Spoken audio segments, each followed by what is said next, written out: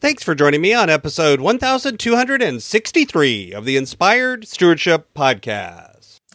I'm Robert Farrington from thecollegeinvestor.com. I encourage you to be inspired to become a better steward through financial wisdom by listening to this show, the Inspired Stewardship Podcast with my friend Scott Mader.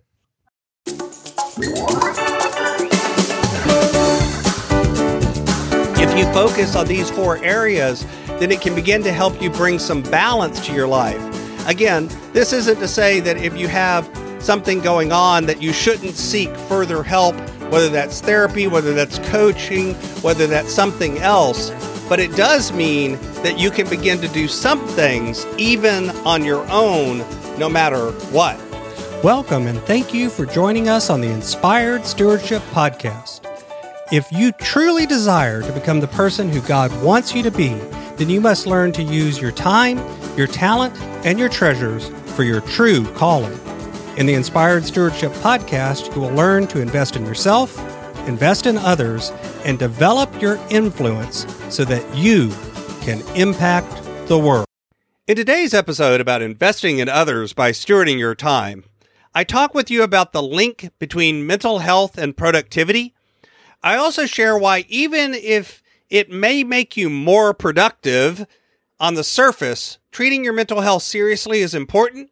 And I also share 4 strategies to help you balance mental health and productivity. As we talk about stewarding your time, wouldn't it be great if you could support this podcast and do it without just taking too long? Turns out you can. All you have to do is use inspiredstewardship.com/Amazon when you're ready to make a purchase via Amazon, and a small commission will come back to support the show just that quick.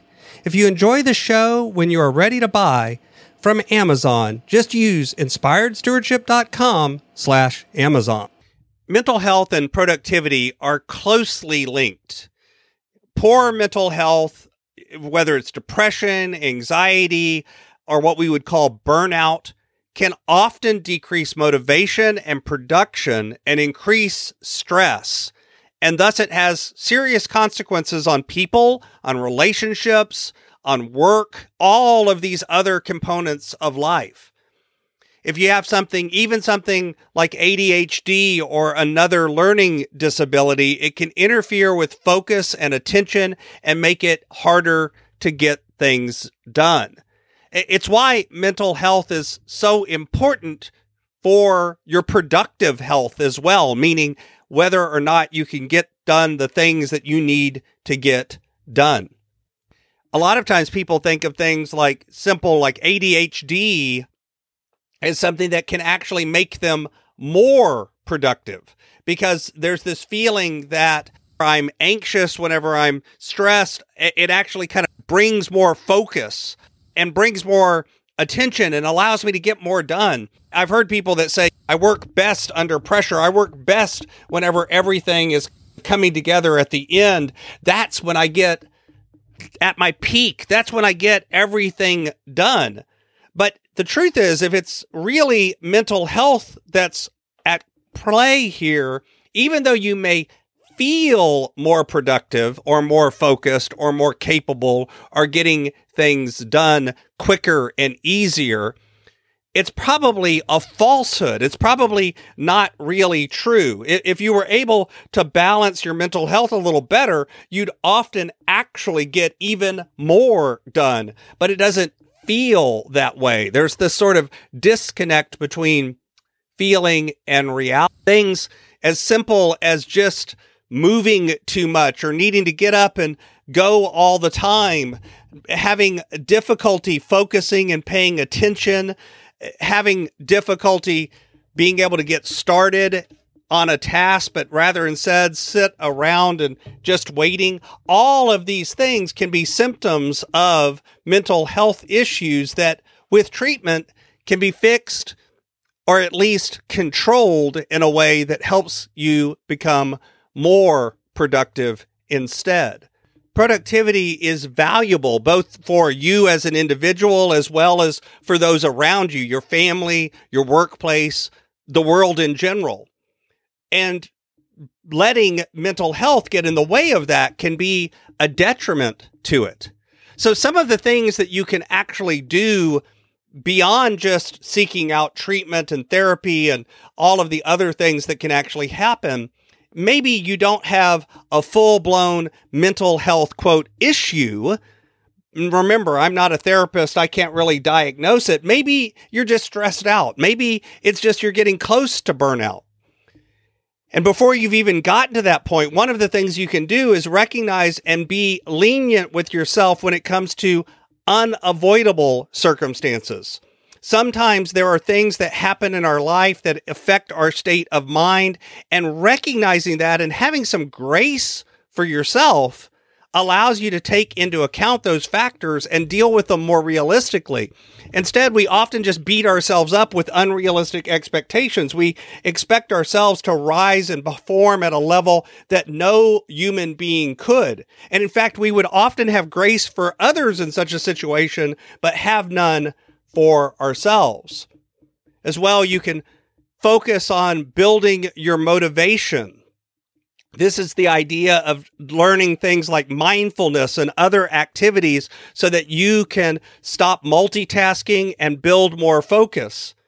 Again, there are cases where it's something that actually needs outside treatment, but sometimes it's really just a habit that you've built up, and you can focus on your mental motivation and your mental activity in a more healthy way.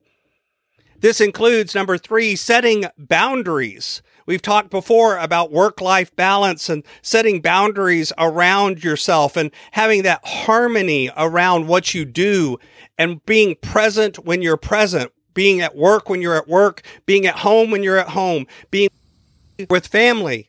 All of these things are important. The 4th thing you can do is set and determine realistic goals and targets.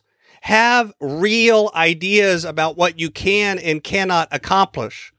Actually set realistic barriers and boundaries and goals for what you get done during the day. I've seen time and time again where people will load up their to-do list with 15, 20, 30, 50, even 100 things on their to-do list. And yet at the end of the day, they've only got a couple of hours free during the day to actually get those things done. It's an unrealistic expectation that they're putting on themselves. And if they'd simply look at the number of hours they have available, they'd be able to see that, but they don't actually plan their day. Instead, they stress out and feel constantly like they're not getting enough done, that they're not productive, they're not accomplishing anything, when that's not the reality. They're simply trying to put too much into a day that really can't handle it. If you focus on these 4 areas, then it can begin to help you bring some balance to your life. Again, this isn't to say that if you have something going on that you shouldn't seek further help, whether that's therapy, whether that's coaching, whether that's something else. But it does mean that you can begin to do some things even on your own, no matter what. Thanks for listening. Thanks so much for listening to the Inspired Stewardship Podcast. As a subscriber and listener, we challenge you to not just sit back and passively listen, but act on what you've heard and find a way to live your calling. If you like this episode on the stewardship of time, be sure to sign up for our Stewardship of Time Tips series by going to inspiredstewardship.com/time or texting 44222 Time Tips, and that'll get you our best tips on stewarding your time. Until next time, invest your time, your talent, and your treasures. Develop your influence and impact the world.